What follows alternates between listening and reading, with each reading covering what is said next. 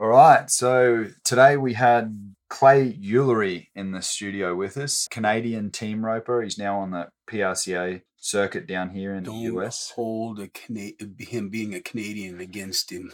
He's actually a really good kid. Very good guy. He definitely lives up to the hype of Canadians being the nicest people in the world. Where'd you hear that? Yeah, I don't know. I've heard it around. Canadians told you? Yeah, a Canadian told me. Maybe it was Clay himself. But yeah, great guy. He actually won the Canadian national finals and also has won Fort Worth Rodeo down here in the States, amongst many other things. And yeah, really interesting. And last year, in the past, has been ranked as high as number one. Yeah, at one point, heading. Yeah, at one point in 2020, he was sitting in number one. And last year, he finished up 17 with horse problems and horses coming down with EPM and all kinds of other stuff. Yeah, so I think listeners are going to get a lot out of this one. I know that I sure did.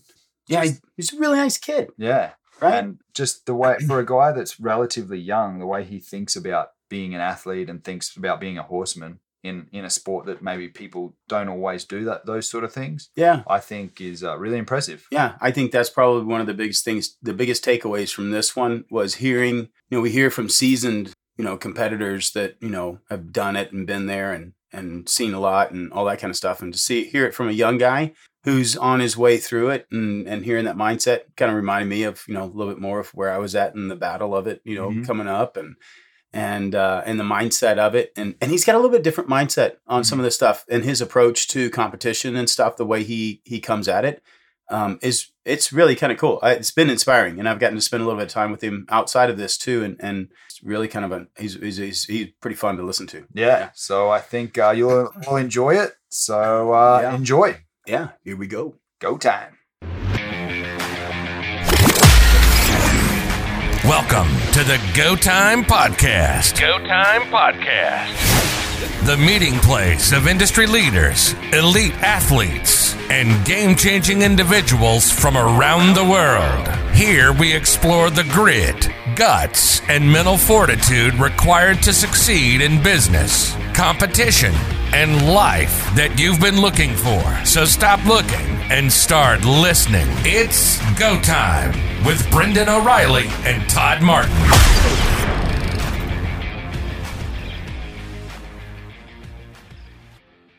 All right, so we're here today joined by Clay Ullery. I just learned how to say his last name correctly, so I don't get it wrong. That guy. We'll just call you that guy for there you go. For today. That guy is here, Clay Ullery, and yeah, we're excited to be joined by a guy who's kicking some big goals in the team roping arena, and his misfortune is our fortune. So he's had a little bit of done himself a mischief. So he's having a couple of weeks off roping. So we've got him in the studio for a bit of a chat. So thanks for joining us. Yeah, thank you guys. That's a nice way to say you put your hand where it wasn't supposed to be. Yeah, put his hand where not the first time he's put his hand where it was. Nah. So Clay, what we usually do with guests for our sake and for the listeners is get a bit of their background. Like obviously we know now that you're a roper in the PRCA and you're doing some great things in there, but what started you on that path? How'd you end up roping? So tell us a bit of your story. Yeah, well, I started when I was, I don't even remember. My dad came out with a rope. Yeah, I'm actually fourth generation rodeo cowboy. Okay. So, and then my grandpa, my dad, and my grandma roped. And anyway, so they just gave me a rope when I was little, and I loved it. I've always loved it. And then, yeah, that's how the roping started. And as I progressed through the years, I realized that the only way I was going to get good enough to be professional and have success is if I got better horses. Mm-hmm. And those cost a lot of money. So I got more into the horse training horsemanship side of things and added on to it. And then here in this last year or two, I've started to have some pretty good success. So it's been a long road. Yeah. It's kind of crazy how much the horse comes into play. To the whole, scheme of things. It's everything. I mean, you got to start with the right one, but you also gotta learn how to make them want to do it.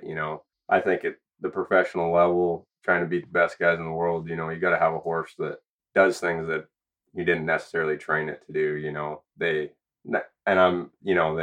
love what they're doing as much as I love what I'm doing, you know. Yeah. And if you don't have that, you know, you're at a disadvantage because the best horses in the world do have that quality. Yeah. Okay. So do you, is that something that has to be in the horse, or is there a way that you can train that, or a bit of both? It's got to be there at the start, and then you just try and bring it out. Yeah, I mean, I think they're born with it myself, you know, but there's some that haven't had a chance to necessarily show what they got yet, you know, like the horse I won Fort Worth on, he was a reject cutter, and then he was a low numbered heel horse, and then he was for a very short time a pro rodeo heel horse, and then I bought him and went to heading on him, you know. So I guess maybe it's about finding the right discipline for some of them, too.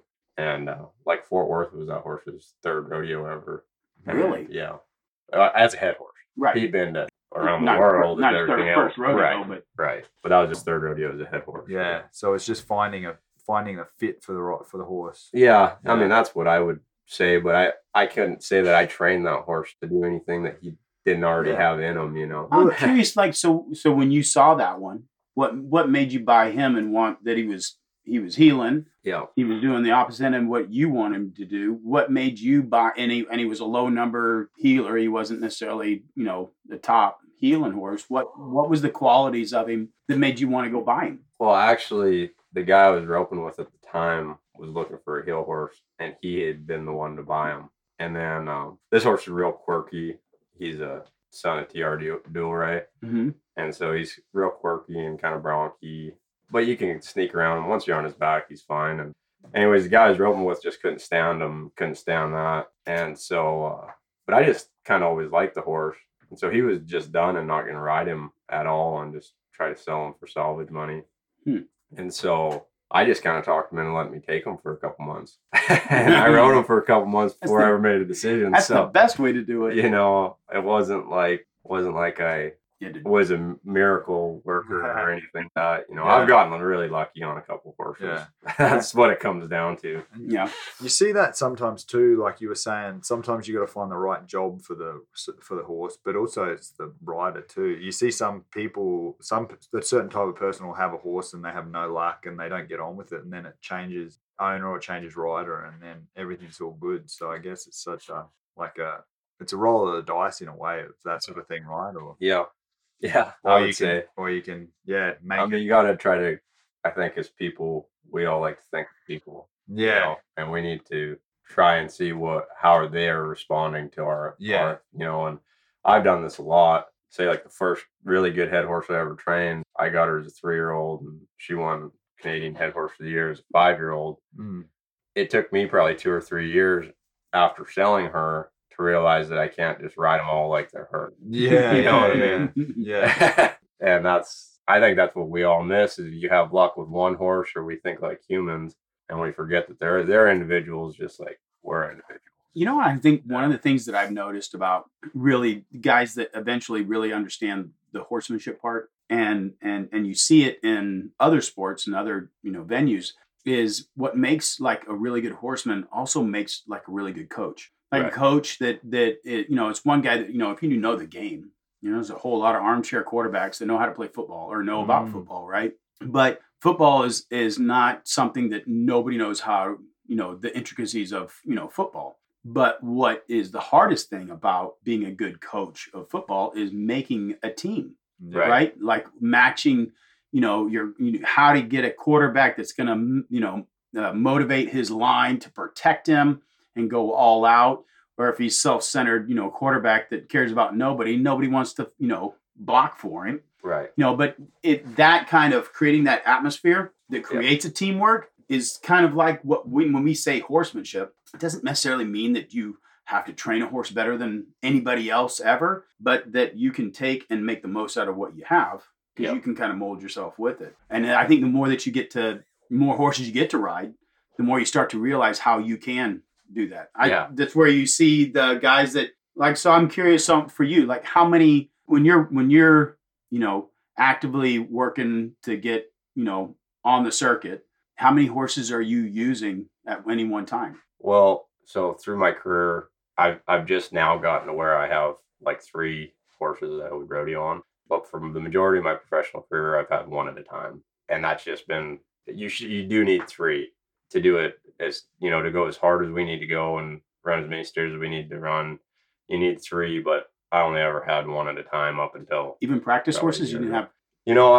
I never had much luck with practice horses, mainly because they're not as good as your rodeo horses. Right. And so then you're practicing on your timing's all off because they're not as fast, or you can't run very many steers. They don't score very good, so you can make the runs, but you're not making the proper runs. Yeah, and you're sort of compensating, trying to make adjustments that you shouldn't have to make on your good horse. So, and you're playing trainer the whole time instead of getting to work on your own. Exactly. So I kind of took my approach is different than a lot of team ropers. I like to practice. I do less, but I really focus when I do practice for myself. Yeah. Okay. I rope all day long on colts and whatnot, but I kind of like turn my roping brain off, if that makes any sense, and then I'm just full horse trainer. Yeah. And then I'll either decide that I'm going to do it in the mornings every morning or in the evenings every evening. And, I'll run 5 or 6 steers that are for me and just for my roping. And that's all I focus on. Oh, really? Yeah. So it's like a quality over quantity. That's kind of, I'm riding horses and roping all day long, just like everybody else, but I'm not just focused on my rope all day long, So when you run those 5 runs in the afternoon or morning or whatever, but those 5 runs, how do you make them like this one counts, this and you get in there and are you that specific with it? Yeah, I would hype. I don't hype it up and I don't think of a specific rodeo or anything, but as a competitor, you go to that spot in your brain where you're hyper focused, and that's what I've done actually a lot of sports psychology stuff and all that. So, I kind of know how to bring that out in myself. And that's what I do for those 5 rounds. I go to that point that I know I'm going to be at when I'm under competition, How do you do that?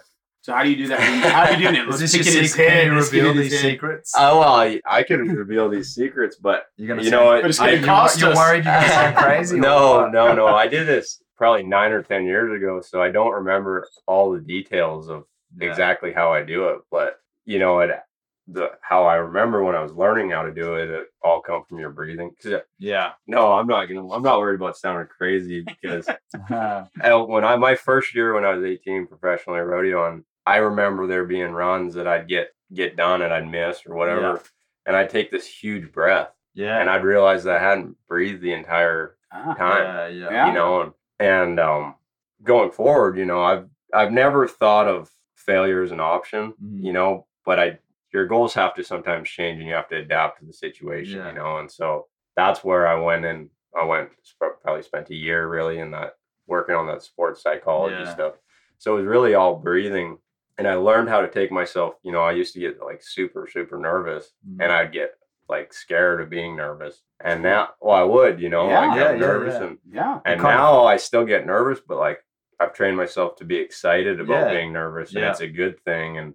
And I know how to control my breathing to the point now I don't even think about it. But there was when I made my first Canadian finals, that whole year, I'd close my eyes and take 3 deep breaths. And there was multiple different steps to get to that. And that would put me in that, I kind of call it my nothing part of my brain, but it's actually like a hyper focused part of your brain. Mm-hmm. But that's kind of where that's what I do. And I can go there in the practice pen now too, because it was a hard thing for me to learn how to do. I wasn't a natural competitor. I was actually scared of the competition. Not of who I was going to compete of, but I was scared of failure. Basically, you had performance anxiety, I guess. Yeah, that the way you describe that sounds exactly really similar to how I used to do it and learn from some really good guys too. So that's was that did you kind of just work that out? Yeah, that's pretty impressive. I bought some self booklets and some courses and whatnot. That's pretty impressive. But I went right into it, So what kind of what courses where did you find them? I'm curious because I wish I've lost that book. Really? So I've had this conversation multiple times in my life, and you still don't. It changed my life. And I don't know what it's called. Yeah, and I lost it. And I can't. That's that means you're meant to pass on those lessons to other people. It's called The Clay Way. Write a book, but I remember when I would run before fight, when I was obviously in training camp, and I would run, and when I was more when I was younger and less experienced, anytime I would think about the fight, like picture it in my head, I would then find myself breathing faster and the heart rate like would go up and whatever. And then, so when I would do it when I was running, and I would make sure that when I was thinking about the competition, that my heart rate and my breathing didn't change, you know. Right. And I got to where in fights, it was like I was just jogging, where I was breathing the same. And I guess it's similar to what you do there, where if you can control your breathing, it controls your nervous system. Whereas as humans, when we like a normal human that doesn't train it, it's like their nervous system controls the breathing. So they get nervous, and then the breathing picks up, and then everything they start to, you know, get anxiety and yeah. Whereas if you can control the breathing, it kind of tricks your nervous system into thinking everything's normal, you know. So that's pretty cool, man. Yeah, no, so we've talked about that a couple of times. Well, yeah, at least one time on things, but that's not necessarily the breathing. Yeah. Right. But getting game ready, mentally game ready. And everybody does have a little bit different way of doing it. I like that idea of really kind of concentrating on less runs, but making them really, really count. Primarily because I don't want to buy as many cattle as I would have to on the other, and I wouldn't have to buy an extra horses or whatever.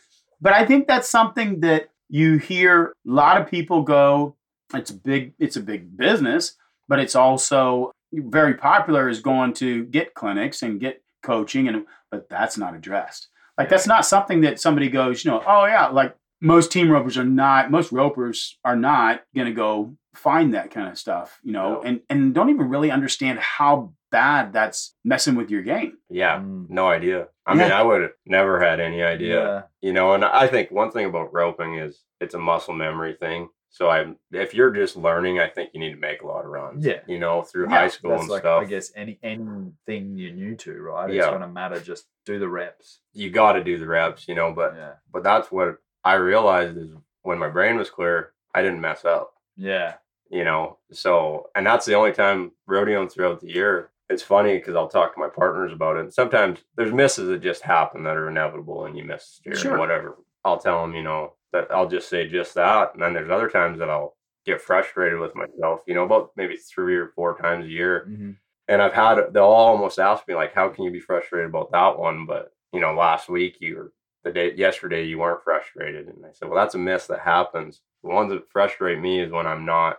I let my mind get in the way of my body being able to compete. You know? Yeah. I know exactly what you're saying. Hey, because I've had in my career, I had losses that I knew I just fought as hard as I could, and I just couldn't put it. You know, like it was it wasn't my day. But then there's one where I knew it was on me because I just and it just. For a real competitor, that hurts way more. Mm-hmm. But I think so, on paper, people think it's like, to people that haven't competed, they're like, what's the difference? Yeah. And they're like, there's a big difference. There's a huge difference. Yeah. Huge difference. I had one time I had a run in Tulsa, Oklahoma, and there was it was a nice derby, and I'd had a horse that I had the opportunity to ride. And so a lot of, like, in our competition, a lot of times we don't own the horse. Right. You know, it's always somebody else's horse, right? And so you're trying to, double duty. You've been training the horse and everything else, but now you have the opportunity to go and show it. And then, you have the pressure of, trying to do well for your client. It's also your business. You're trying to make money. Trying to keep the client. And so you have all that stuff. And then it's, like, well, let's see how he does. And if he doesn't, we'll go do something. You're like, oh man, just give me a couple of runs. Right. And this one was a pretty nice horse. And I had worked for a while to get him to the point where he's at. And he was like pretty on. I felt he was going to be pretty nice. And he was bred really well. And I run him, and I run the whole pattern. And at the end of the pattern, it was like, man, it was a great run. I don't know where I would have placed, but it wasn't going to be bad. It was going to be pretty decent. And the last stop, slid his stop, killed it, and then picked him up and running backwards. And he run just like free range, motor backwards.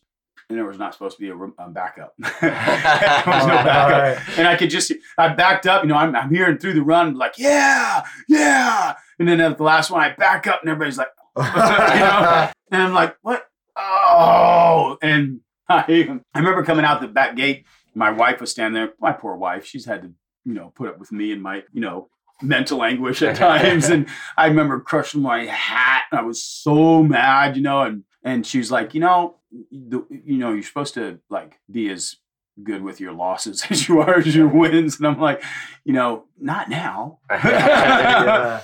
But it was the same thing. That was one of those that, I've run plenty. Yeah. And I've had ones that, you run horses that are not enough to go and win. But, you got the most out of that horse. That's pretty rewarding in itself, right? Yeah. But, man, when you had a good one and it was just, mental, blunder. Yeah. That was hard. But that's part of being in, that's hard in what you do as a judge sport, because to me, you were 100% in the moment right there. Yeah. And you were just reacting to everything going on. Yeah. Well, with the judge thing, you have to do it to a certain specifications, Yeah. Yeah. There's the reining judging is a little different than most other ones because there's two parts of it. One part, half of it is considered subjective, which is, judged and, that guy likes it or he doesn't like it, right? Or he thinks it's great and the other one may not think it as great, as the other one. But then they have a whole another section, which is the penalty part, that's not subjective. It's just given a certain value. If you don't do this or this happens, it's a set value no matter, if you're really cute or if you're just, whatever, it's the same penalty no matter what. Right. So it kind of creates a little bit even playing field. It's just, it gives a little bit of flex at the very top. Everybody's laying good runs together. Right. It's just a little bit subjective at that point. The top, 5 might make a difference, a little bit here and there. But it's done pretty well for a judge, deal. Right. But yeah, it is kind of nice to be able to be on a point where it's like a time clock and that's it. Yeah. Man. Well, so, and in between like rodeos, and so you've said you got right into the horsemanship because you wanted to train better horses for yourself, right? So are you doing that in between rodeos? And well, I've actually, so my career's kind of been up and down and slow moving, really. I tried to make the NFRCA, I think it was in 2016, 2017, and I didn't. I finished in the top 30 of the world, and that's when I sold the first horse I'd trained. Her name was Peggy Sue, and she went to Riley Minor, and then Caleb Drager's under her for a while, and anyways, she was a real special horse. And when I sold her, I'd actually thought I was going to just kind of become a full-time trainer and go to the Canadian rodeos and make the Canadian finals, which is a feat in itself. I mean, it's still pro rodeo. It's just not as, you don't have to be gone as much, So that's what I was going to do. But then I got my good horse now, his name's Skeeter.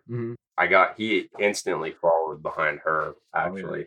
And he's just kind of a little machine, So that kind of started making me think, man, it's one of those things that was my thought, but I never wanted to be just done rodeoing. And so I pretty much took a year after selling her and was focusing on the horse training thing. And then, so that would have been in 2018. And then in 2019, I was starting to gear up and trying to get qualified for the winter rodeos and everything again. And then in 2020, Skeeter actually got EPM, and in 2019, he got EPM right at the end of the year. And so we spent a bunch of time on, curing that. Thankfully, we caught it real quick.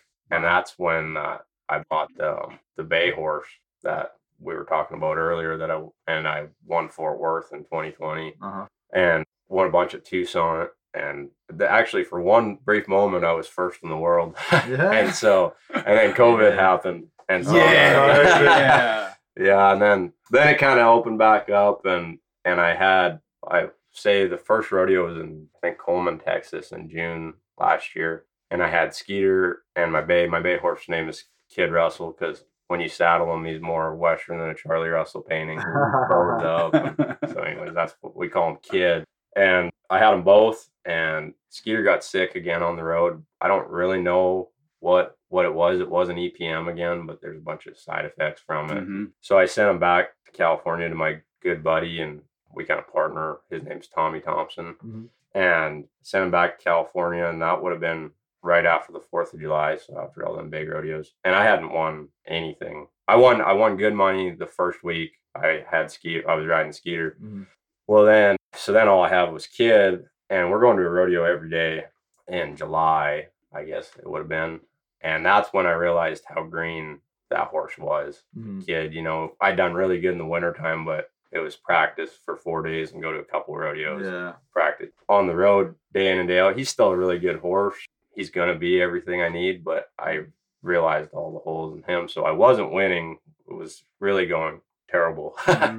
And then he sprung a shoe in the trailer somehow, and he fractured a coffin bone Man. on his hind leg. So there I was in July, and I was like 9th or 10th in the world, and I have no head horses at that time. And so I had a good buddy, Junior Dees, who has an awesome horse, and he said, "Get on, ride this horse." And he kind of turned things around for me. I went almost a couple weeks there where I couldn't catch, nothing felt normal for me, you know. Yeah. Anyways, I got on that horse, and he just turned my life around basically, and I started turning steers again. And I mean, it just, the ball didn't bounce my direction there at the end of the year. Yeah. I ended up 17th in the world, but you know, there's a lot more adversity than I had. Yeah. You know, right before COVID happened, I thought, man, this is going to be an outstanding year. And it was in a lot lot you know, it just, I think it's all part of becoming who you need to become. Too, Yeah. you know, I think like after you explaining that year you had, that's all, to me, I see it just as like all training for the success to come, you know, because to still finish like 17 with that adversity and losing some horses and that sort of thing, we were talking about this in a podcast recently. I can't remember which one, but like, if you don't have the adversity early, and this is why I tell guys I train, like, have as many amateur fights as you want, because no one's looking there. Get your experience, and then when you're in the pros, you've had the experience. Because if you don't have the adversity coming up, it'll find you sometime, and it's better to find you in a normal year when you're just trying to make the NFR than to find you in like the critical round of the finals. You know what I mean? And so I see all that as like training, you know, like mental training and how to deal with adversity. You know, your way of, you know, the amount of time that it took you to learn how to, you know, to have the mental toughness, but not necessarily mental toughness, but how to create that, and how to breathe and how to everything else, you know, that was developed. Yeah. You know, so I use some of the same stuff on, you know, with my non-pros and understanding how to get in the show pen. And because it's, you know, there's a lot of people that have been successful in doing things and they can put their heads down and go hard to work and whatever else, but then something else is not as easy. Or they've done it, but they could do it in the back room, and nobody really got to see them, and the limelight wasn't on them. And all of a sudden, they walk into a show pen and like everybody, well, at least they think that everybody's watching them, right? Yeah. And oh my god, you know. But meanwhile, it's just your grandmother, and she loves you, and she thinks you did great, right? You know, that's the reality of it. Nobody else is watching you, but you think everybody is. Yeah, and so it's kind of like in your head. And last thing you want to do, like even ones that are successful in that stuff, they have to understand that how things change, right? Now, I've explained it. I can tell you how many people that, you know, they go, I don't understand. He does it. The horse is great at home. Why isn't he doing it in the show pen? It's like, well, man, he's experiencing the same thing that you are, right? Nobody's been at, now's the time, you know? And until you like really do train yourself to deal with those deals, then you don't understand. It's like a training horse, right? If everything's perfect and the horse just steps into it, when it comes down to fixing something, you don't know if they can handle the adversity, right? Exactly. And whenever it does come, because it's always going to come, you know, you haven't been, you know, to the 10th round of the finals. We watched it, but we haven't been in it, right? And the last thing you want to do is find that adversity in round 7, you know, and have it there and then crush you. And I just never, you know, because you play the game in your head, like I'll never make it and whatever else, right? I wasn't meant to be here or whatever else you're going to tell yourself in your head, you know? And that's where, you know, even like the year that you took off and when I'm like, sometimes a lot of that stuff is just to find the fire. You know? And you have to, you know, I liked how you put that with your non-pros about people watching you, you know, because it's the truth. And that's one thing I found in that year off is that, you know, I do this game 100% for me, you know, it's for my success, to see what my hard work paid off, you know? Yeah. So it just doesn't really matter if you fail or lose, because it's you're doing this for you, you know, and your wins for you. And because then it don't matter how many world titles you win or what you accomplish. Nobody remembers it really even in 20 years. Yeah. You know what I mean? Like, our success is really ultimately in competition is just the character that it turns us into long term, you know, because the wins and losses that I always said that the people that love me are going to love me regardless, and the people that don't like me are not going to like me regardless. So it's like, Brendan, everybody likes you.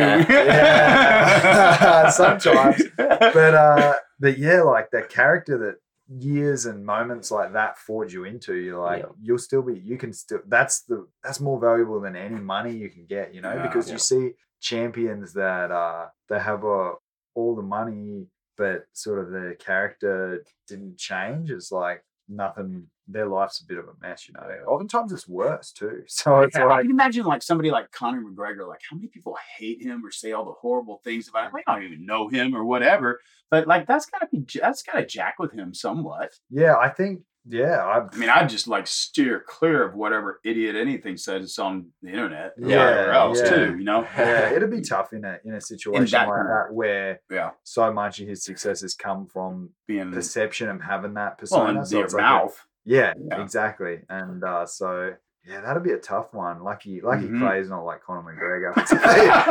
he's not. I'm not near that tough. He's not the Conor McGregor of rodeo. The mouth. Oh man, wouldn't that be weird if rodeo started?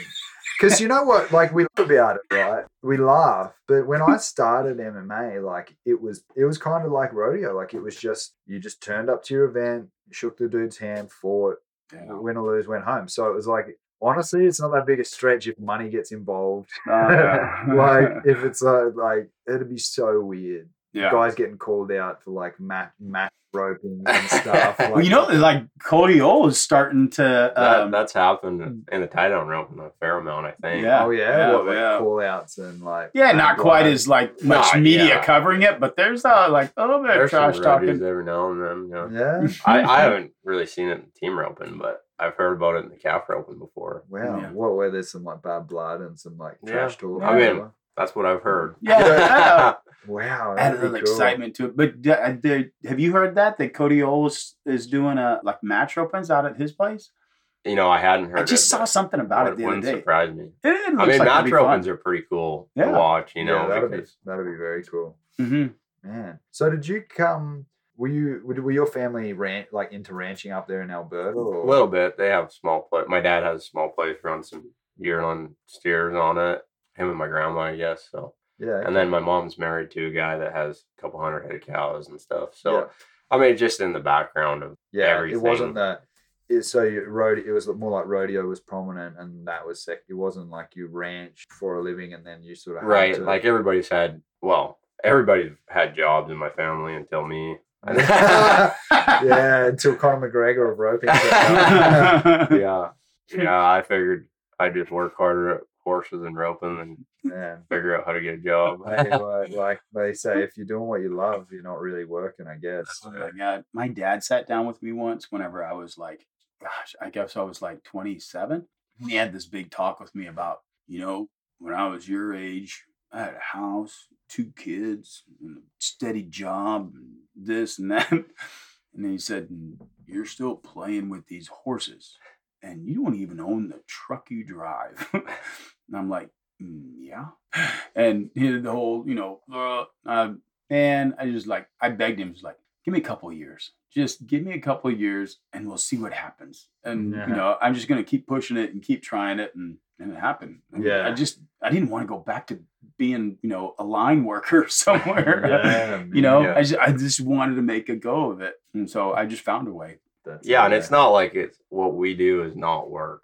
I mean, it's probably more work than what you get paid, but you're doing something you love every day. Yeah. That's it. And it's definitely a lot of time and a lot of, it's not by the hour. It's not that great a pay. But yeah, gosh, Lee. I always said that, I always told people that if I did go to, get a job working in a factory or whatever it was that I was going to go and do, I'd get off work and this is what I was going to go do anytime. I was like, so why not at least, whatever job it was, I'm going to be able to afford the horses I wanted. At least I would tell people before this, like, good Lord give me the gift of gab. I could talk people into buying. So I didn't have money. So I could talk people into buying the horses that I wanted to have. Yeah.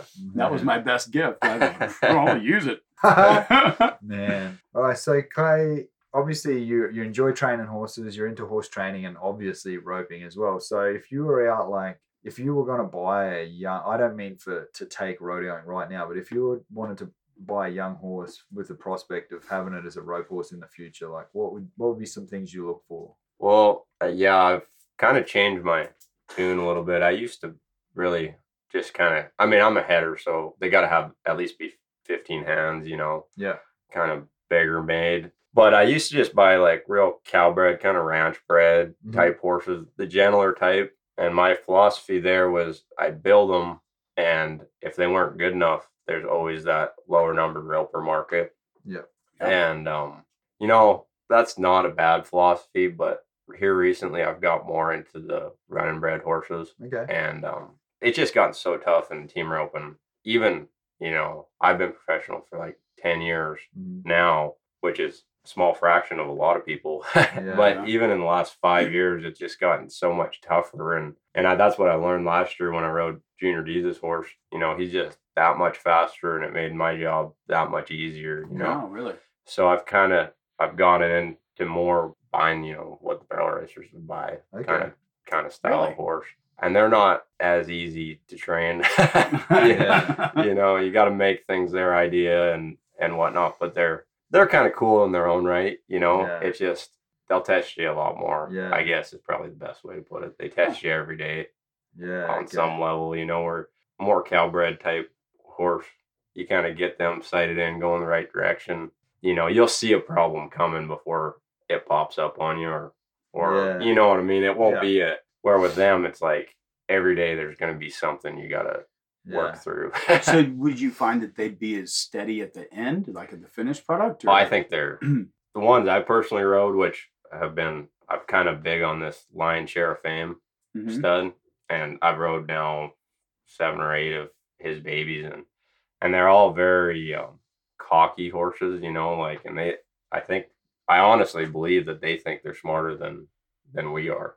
And they might be, because some of us it wouldn't take much. But the end product, they're great. They're they do things that they're not even trained to do that are helpful, you know. But once they get to their job, they're they're reliable on their end. But I mean, trying to, even that horse's name is Dylan of Junior Deeze's. I mean, even, you know, warming him up some days, you're like, where's your head at, you know? But you turn around and back in there, and I mean, he's all business, you know. But you just didn't. One day he might act like a kid's pony to get ready, and then next day he heads up and prance, and, you know, like I say, there's just something you're going to deal with every day. They don't. That's funny, right? Like some of the best horses I've seen, like competitively, or even just working like a ranch horse, and dogs too, working dogs. There's this streak in them that, like, when under pressure, they'll make the right decision, and it's a decision you didn't ask them to make. But then other than that, they can be a bit kooky sometimes. And you know what?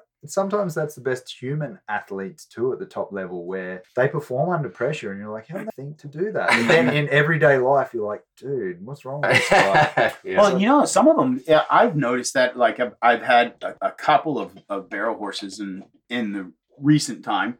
And I had one, and that I had told them, I got it started, and I'd been riding around, and it was kind of like, it would hide itself and it would kind of tuck. I mean, like, I started to teach him to soften up, and he just like got to the point where I didn't want to use him much at all. And I mean, he hadn't even gotten out of the round pen. This thing is like folding his chin to his chest. And it's like, hey, pick it up. And it was almost like he's hiding it, right? I just like knocked his head up one day, you know, in the round. I was like, hey, pick it up. That thing broke in two. Like, I had to have my hips adjusted after it. I didn't even get bucked off. It didn't have to buck me off. It like literally tore. I had to walk like a crab sideways to get to the truck. It was terrible. And I told the lady, I was like, man, like, no, there's no way. There's no rest. And he runs. In spite of, you know, me saying it, was like, that thing, when he gets in to do it, but I don't know. I sure wouldn't want him on a trail ride or, you know, go doctoring calves or nothing. No way. They're not for the faint of heart. But that thing had it, boy, and he's right there on looks pretty good doing it so far from what I've seen. I haven't seen it finished on him or whatever else, but would not have been my pick. And I would be more along the lines of, you know, like, I'll ride those, and that pup isn't enough to go where I want to go. I've always got a place to go sell, as long as it's pretty and it, you know, it's decent. So the future might be in how do you get the two together where you get that? Yeah, I don't know if you can. That's the thing, and that's the same as what I know people always say about, like, we were just talking about Conor McGregor and John Jones, like in MMA, those dudes, they're great, but there's this wild streak in them. And sometimes for that level of like that of gritty competitiveness sometimes there's that little bit of a screw loose in there. But well, yeah, and I think for rodeo horses too, they kind of need to be a little bit. I mean, they need to be tough as nails. Because when you leave home in the middle of June, you know, they all pretty much live in the horse trailer till the end of September. You know, they might get a day or two off a week, and that's it. And so, wow, you know, they got to come out of there, you know, ready to go to war. Yeah, physically, but also like we're not going to compete. Imagine and mentally too. Like imagine you're an athlete that has to you're standing in a horse trailer every day and you're competing every day. Like they're tough in physically and mentally, those horses. Hey, and and they almost kind of have to, you know, almost have to be somewhat of the, you know, dumb jock so that they're not worried so much that they get ulcers and all the other stuff that comes along with it too. Yeah. Huh. I mean, I hadn't thought about that aspect. I'm like, that's true. Yeah. You know, you look at making a weekend warrior type, you know, team roping horse, and that's a whole different banana than something that's going to be trying to make the bigs and do all that. And that's why I think you need 3 so they can. For me as a competitor, when I'm riding one, I want to ride that horse every day, no matter what the setup is. Yeah. You know, but like it'd be not like now I'm getting to where I got 3. You know, so 1 or 2 can be standing still for a few weeks or a month, and then the horse that's going can take a break. You know, because that's what I think gets them is, you know, they can go for a couple weeks at a time like that, but it seems like, you know, it'll start catching up to them after a month or 2 of it. Yeah. So if like during the summer, how many horses would you be taking on the road with you? Would it be, you know, last 3 or year, just 2? Last year I took 2, and I actually had a training horse with me too. And that was a barrel horse. And that was actually, she's gone on and done really good with her. And that horse needed it just for the maturity level, you know. But you run barrels too? No, I do not run barrels. I have barrel horse. I was just going to clarify that. Under a different name. No, I will lock them onto one barrel. I will not go around a pattern. Man. Yeah, wow. No, I'm not that comfortable within myself around barrels. That's phase 2 of phase 2 of your competitive. That's a whole different outfit you got to wear and everything. Yeah. I don't mind getting them kind of broke, but it ends there. Yeah, I'm not even big on, I'm not even going to exhibition. No. And so long term, like, what do you see as far as, you know, the future? You want to stay in the training game or get into it more so? Or? Yeah, I mean, really what I'd like to do, you know, whenever it takes a lot of money and anything you're going to decide to do, but I would like to ride my own horses, you know, not buy and sell like a trader, and I do have a program, you know, that's a year or 2. And what I do right now is it's pretty small because I'm basically just trying to build myself rodeo horses. Yeah. And if they get built, I'll either sell a rodeo horse or I'll sell, if they're not going to make it to that level, I'll sell them as a lower numbered horse. So that's what I would like to do. I'd just like to work for myself and not do the whole client thing, but it's hard to turn down the client horses when you have good clients because that's a monthly deal, you know. Yeah. So guaranteed check. Guaranteed check. Yeah. Yeah. You know, I think that's something we've never talked about this on any of the podcasts. I'm talking about the horses and deal, but you know, that I think that's a hard deal to really balance, is to balance the professional working towards yourself. Yep. And then also trying to support a non-pro in what their objective is. And it's hard to do both. It's really hard to do both because there's a level of selfishness that you have to have in order to compete at that level. Yeah. I mean, you can't, you know, and I would imagine the fighting game too, you know, that's a hard deal to, you know, dial that back down, dial your intensity back down. You know, you can go in the gym with the guys and, you know, let it rip, you know, and nobody's going to get all offended. And then, you know, you can't quite do that with, you know, somebody you're, you know, trying to teach them how to, like me the other day, where like, you know, teach me how to get up off, you know, the cage or whatever. Like, instead of, you can't just rip and smash me. And then like finding that balance coming up to a like in normal times, it's not too bad, like in between competitions or whatever, but coming up to a competition where in your head, you're trying to be as competitive as you can, but then you're still trying to adjust for people that aren't at that level. It's tough in any sport, right? So I wonder, like, one of the things that would make I wonder if it would be like a benefit is that having such an extended part of your family that knows that, right? That has seen that. Did you get a lot of support that way, or did they step in and kind of help you out as, to understand it as you're going through, or did you just see it? The rodeoing part of it? Yeah, like your parents, rodeoed, and you had family that rodeoed and stuff before. They kind of had seen some of it, not to this level, that I've gotten to. Most of my family's been like amateur rodeo cowboys and stuff. Right. So I got lots of help all the way probably to like my first Canadian finals and stuff. But the rest has been just kind of foreign territory, really? And I'm not going to say they haven't supported me, sure, but they didn't have an understanding of it. Yeah. A person that's really changed my life, meeting him in my adult life, was Tommy Thompson. He's a cow horse trainer, and he used to rodeo as a bareback rider. So it was actually really neat meeting him. I met him first time I ever went to California for the rodeos, and that changed my life. Because I learned, I'd always trained horses, but, there's a limited resources from where I'm from. Yeah. And in pretty short order, I had got myself a very basic, simple program built that was building me nice horses. And whenever I'd go seek more information, it wasn't there. Yeah. I didn't know what to do, but I could watch them and go, what you're doing is not working. Right. So I'm not going to add that to my simple little program I got. So he was the first guy I'd ever met that literally could do everything. Like, he could talk about it and then go show you exactly to do it. And then I was like, man, I got to learn from this guy. And I got lucky because he was wanting to learn how to rope. So we became really good friends.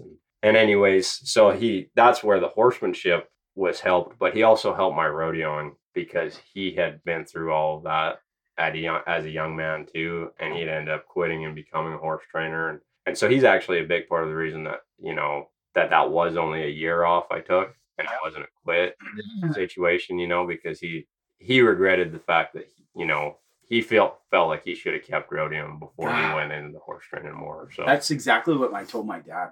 I told my dad, it's like, man, just give me a couple years. Just give me a couple years. And at the end of it, if I don't make it, I'll go to work for whatever. And at the end of the 25 or 30 years, when I go to retire, at least I will be able to say I gave it a shot. Yeah. But I don't want to go into it and go do it and then go, dadgummit, I wish I had gone that route and tried it. I just wish I had gone and made that extra effort to try it. Right. Well, and that regret sucks. Yeah. And now you're in a time in your life where you could, and you could go through it. And that was I think that breakthrough where I realized I could struggle through, and it got better on the other end. Yeah. It's that road less traveled, right? Yeah. Yeah.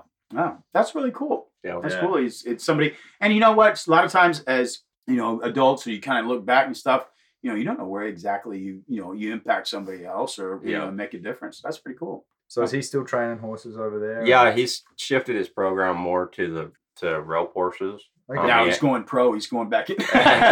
No, he's building low number rope horses, and he's having some really good success with that. Okay. He kind of quit. He had quit showing horses when I'd met him, so that was probably 5 years ago now. And he still had some cow horses around and stuff, and that's been pretty cool. The stud he won the snaffle bit on, he still has them there, and I've got to ride him and stuff. So, and actually he has Kid Russell, the horse, that I won Fort Worth on, and we've talked about. He has him right now, and he's jackpotting on him. So we still work together. That's cool. That's really cool. Because I lived with him most of the time when I wasn't rodeoing for the last few years. And then now I got engaged, and now I live in San Antonio, I guess. So, but we still talk every day and talk horses and work with each other, So yeah, that's really cool.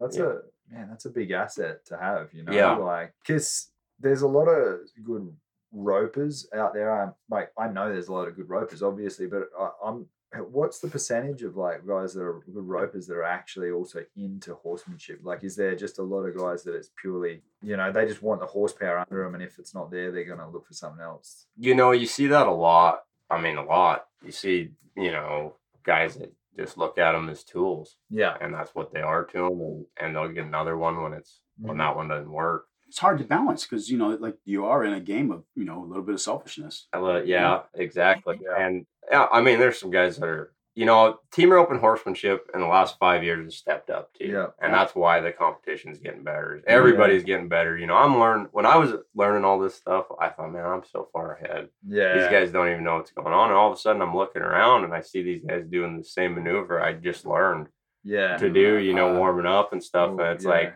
right when I felt like I was getting ahead, everybody else was seemed like they were learning it, or I wasn't smart enough to notice it before. So I'm sure it's just upping, because you see that in all sports. Is like the higher the level gets, the more there's always a 1%. So you think you've squeezed all you can out of the sponge, and then there's 1 more %. So 10 years ago it was at this level, and then people worked out, if I get my horse a bit more tuned up, I'll be even better. So they did that. Then everyone saw that. So they copied. And then someone will, there'll be some technical thing that people will work on. Then it'll be nutrition. And then it keeps going full circle. And you wonder, how much better how much faster than the horses get, It's crazy. When I think of any sport and I think, man, where's this going to be in? Because you think it's got to max out soon. There's got to be a ceiling, but it just keeps getting better and faster, and people get stronger and faster. And more people get better. Yeah. That's what's crazy. Yeah, once one ceiling's broke, then everybody's like, when it's a flood, and everybody's starts like, oh, they got it. It can be done, Yeah. One time there's one guy that can do it, and then 10 years, 15 years later, there's 100 people that can do that. What he used to do. And I think this is why we like doing this. Because it's like you just get to explore all the different parts that everybody's kind of getting. Like you being young and in the sport and where you're at, and and you're at a top level, right? But you're not a top level just because you're just going roped 100 times, every day with the rope on the dummy or whatever. But like you're playing the mental game of it, you're addressing that, and then you come back to it, like the same thing. Then your horsemanship, and then taking your horsemanship to another level, and growing with that, and starting to look not just your training, but then like where you're going to recruit them, what kind of horse you're looking for. You start seeing the continuity in that, and it just branches out. I mean, you just and you become more and more of a well-rounded athlete. Yeah.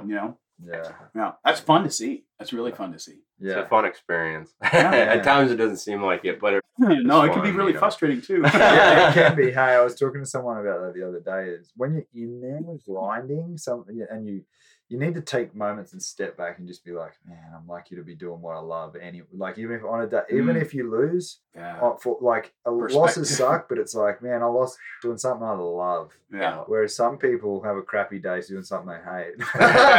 So like, it's crazy to think that, but it also takes accountability, and in some ways it's harder because at least if people turning up to jobs they hate, it's almost like they give themselves permission. Yeah, they got a default. They've got a default excuse, whereas I don't have that. Yeah, but it's tough because when you decide I'm going to do this thing that I'm passionate about, and it's if I lose, it's on me, and it's going to hit me harder. If someone tells you suck at your job that you don't care about, well, you're just like, whatever, I hate it anyway. But like, if you have a bad day at a job that has been your life, we all know that's kind of. It hits you in the soul a little bit, but that's what makes it you great. Yeah, a lot of those drives home were long drives home. With the music off. The drive, dead silence. That's how you know it's been a bad day, is when there's no music and it's just you and the silence. How many times my kids have gotten in the truck with me and they're like, Can we turn the radio on? Yeah. Like, there's no radio. I didn't listen to the radio in my truck. I'm listening to the voices in my head. It was always like sparring, like training. It was always for me harder than fights, and I always knew that it was a bad day when it was no music, and I only realized my mouth guard was still in when I got home. So I would drive home with a mouthpiece, grinding it. Yeah, mouthpiece and no music, and I'd just be in a trance, just like going through the motions. I don't think that's safe to drive. My teeth were fine, so that's good. Yeah, wow, that's funny, man. Cool times. It's like you said though before. You do have to take a step back and I did this. I remember when I was a kid, and I'd go, man, if I could just get to be as good as that guy, I'd be happy. If I could just get to be as good, one time I remember thinking as a kid, it'd be cool to be in the top 30 of the world, get to go to San Antonio and Houston and stuff, and then at moments while you're going through that, you need to step back and go, hey, I'm doing something that at one time I never thought I could do. And even though it might not be going your direction at that time, you're still you've risen to a level that at one time you never seemed impossible to get there, you know. Yeah. And you hear, you know, it's so cliche, people like stop and smell the roses, but how often do you not do it? And one of my favorite sayings is like, remember the times that all you wanted in the world was what you have right now. And I remember like that with fighting. I just remember so desperately wanting to be whatever, you know, have a big pro. I just remember wanting to win a title belt. Then I won a title belt in Australia. And then like I had this, you know, maybe I could get in the UFC. And then I got to where I was fighting in the UFC, and it was like I probably didn't embrace it as much as I should have, you know. And in hindsight, I do now. I really enjoy it, but I make sure I tell people that are on the journey, like their journey, whatever it is, I'm like, just make sure you stop and soak it up sometimes, because that's what you think there's a big prize at the end, but the prize is the journey, you know. And that's and especially like, it sounds so cliche, right? But it's so true. And I think there's no sport where it's more true than rodeoing, because, you know, like you literally are traveling with your buddies, you get to see the whole country, you know, and like you hear these. I've been lucky enough to talk to some like legendary rodeo guys, and none of them tell me what they won really. They tell me about their buddies they traveled with and the stories from them traveling, and, you know, that sort of stuff. And you're like, man, that's basically representative of life. It's, you know, that's all you're going to remember is the cool stories and the people you went on those journeys with. Yeah. You know, so it's been a while since I've been, you know, in any of the big shows or anything, and I don't have the horsepower. And it's not because I can't go out and probably try to plumb that up. It's just, you know, I would rather own it myself now than the other. And if I can't afford what it is, then I'll just sit back. I'm fine. You know, that's not necessarily what I'm, you know, have to have right now or whatever. Yeah. But do I miss it? I miss the horse shows with my friends. Yeah. Right. Like those guys that I run around with and stuff, and that we, you know, and I do miss, you know, like some of the big, you know, going into the big pen. But what do I really miss? I really miss the 2:00 a.m. bullshit. You know, we're all riding around, and, you know, we're riding around the warm-up pin, and somebody rides by and pulls Casey Deary's bridle off, and, you know, while he's doing something or whatever it was. But it's just always that kind of stuff, or the other fun things that I really enjoyed and remembered about, you know, doing that. Those were the guys that, you know, we all almost like kind of grew up together. Right. You know, from not teens, but beyond that, you know, we did. Yeah, well, you're not done growing up just when you graduate. I'm not. My wife says I'm not growing up yet, man. Not even close. No, I'm still the kid, man. Yeah. My kids act better than I do. Yeah, I plan on growing up someday, but not anytime. I don't have time for it right now. Yeah, now you're going to start a whole new career. Team roping. Let's get into now that I got a neighbor that's doing it. Here you go. Here we go. Okay. I just got to heal up. Yeah, exactly. Now's your perfect time to be coaching. I'm just gonna be sitting at the gate in the morning. Hey, there's somebody out there at the gate. You know who that is? Oh man, yeah. So, like, do you want to get it? Do you like coaching or anything, or is that? I do. Yeah, I teach some lessons, and I, you know, get some schools when my schedule I guess it's allows, but it's fun. You know, what's really fun is teaching people though that have been competitive before. And that's what I really get into, you know, because they go to a whole different level. Their work ethic is completely different than just teaching your average person. You know what I mean? And I'm not saying they're any better talent wise or anything, but you know, when you tell them, hey, if you want to get better at this, I need you to do this 10 times in the morning and 10 times in the evening before I see you next week. You know that they're going to do that 10 times in the morning, 10 times in the evening. You know, and so that's cool. I enjoy teaching and just talking to people, you know, in general, but most people, you're just trying to keep them safe. Really. You know what I mean? You're not actually passing on any of your good stuff. The little 1% tips. They're just not right there. They're just not there yet, or but I tell you, that's the most fun that I have too, was teaching somebody that's, you know, has the commitment that, you know, that you want them to have. And even if they just have half of it, you know. That's really good. You know, those are fun. Those are fun to teach. They are. That have the and not all of them have the time to be able to do it, but it's still they're gonna put some commitment to it. Commitment. You know? Those are fun to coach. And that's, I mean, the rest of it's fun too. It's just, you know, whatever their life they're just trying to go out there and have fun with it. Yeah. You know, and I get that. And, you know, that's, I talk to everybody before a lesson. What do you want out of this? Yeah. You know, if you want to just go be safe and have fun, that's where I'm going to direct it towards. Mm-hmm. But if you want, it's really fun to get the people that really, really want to get better, just, you know, and have been competitive in the past, because you know that they know what it's going to take, and you're going to get to tell them. I find it cool, like say with Tommy, you get to go to really cool points in your brain that you forget that you had. You know what I mean? Because they'll ask questions, or they'll be that into it, or they'll be at a stage in life with their roping that I was at when I was 5 or 6 years old, and I don't hardly remember, and I got to teach myself to be able to teach them what they need to hear, you know. And Tommy and I talk a lot about that, because same in the horsemanship side of things, you know, he's taught a lot of people, but very few people have as much information as I've wanted, you know. And so he's had to go back into places that it's like breathing to him to learn how to teach me how to do it properly, you know. We were just talking about that the other day. We did a little video on teaching a horse to pick up the correct lead and how to get a good lead departure. And we were out there, and I looked at Brendan, and I was like, I know I have to like think about what leg I use, where I use it, and whatever. Like I just do it. I don't even think about it. Right. This is good. It's good. Hey. Yeah. Because when you have to explain it, it makes you make sure you're doing it. Like the best I've ever done anything is after I've been coaching beginners at whatever it was for a little while, and then you just like, because you can kind of get away with skipping the beginner steps, but you shouldn't be, you know. You shouldn't. Yeah. So, man. Cool. It's cool. Well, good. I'm glad you moved into town. It's going to be fun. Yeah, it's good having you around, man. Don't be surprised if we're not going to be at the front gate. I'll just leave it open. Leave it open, and we'll be there in the morning. And, let's get started. So, no, but thanks for joining us, Clay. That was a fun chat, man. You bet. Awesome. Yeah, I learned a lot. I got some good tips. Yeah, you're one of the first guys that I've heard in the roping end that really has, you know, looked into and delved into the mental game of things.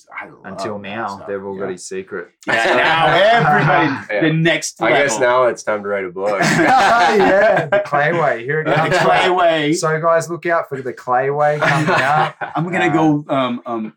What do you call it when you're gonna publish? Yeah, it's intellectual property. IP. The name of that. The Clay Way. So I can get my cut out of it.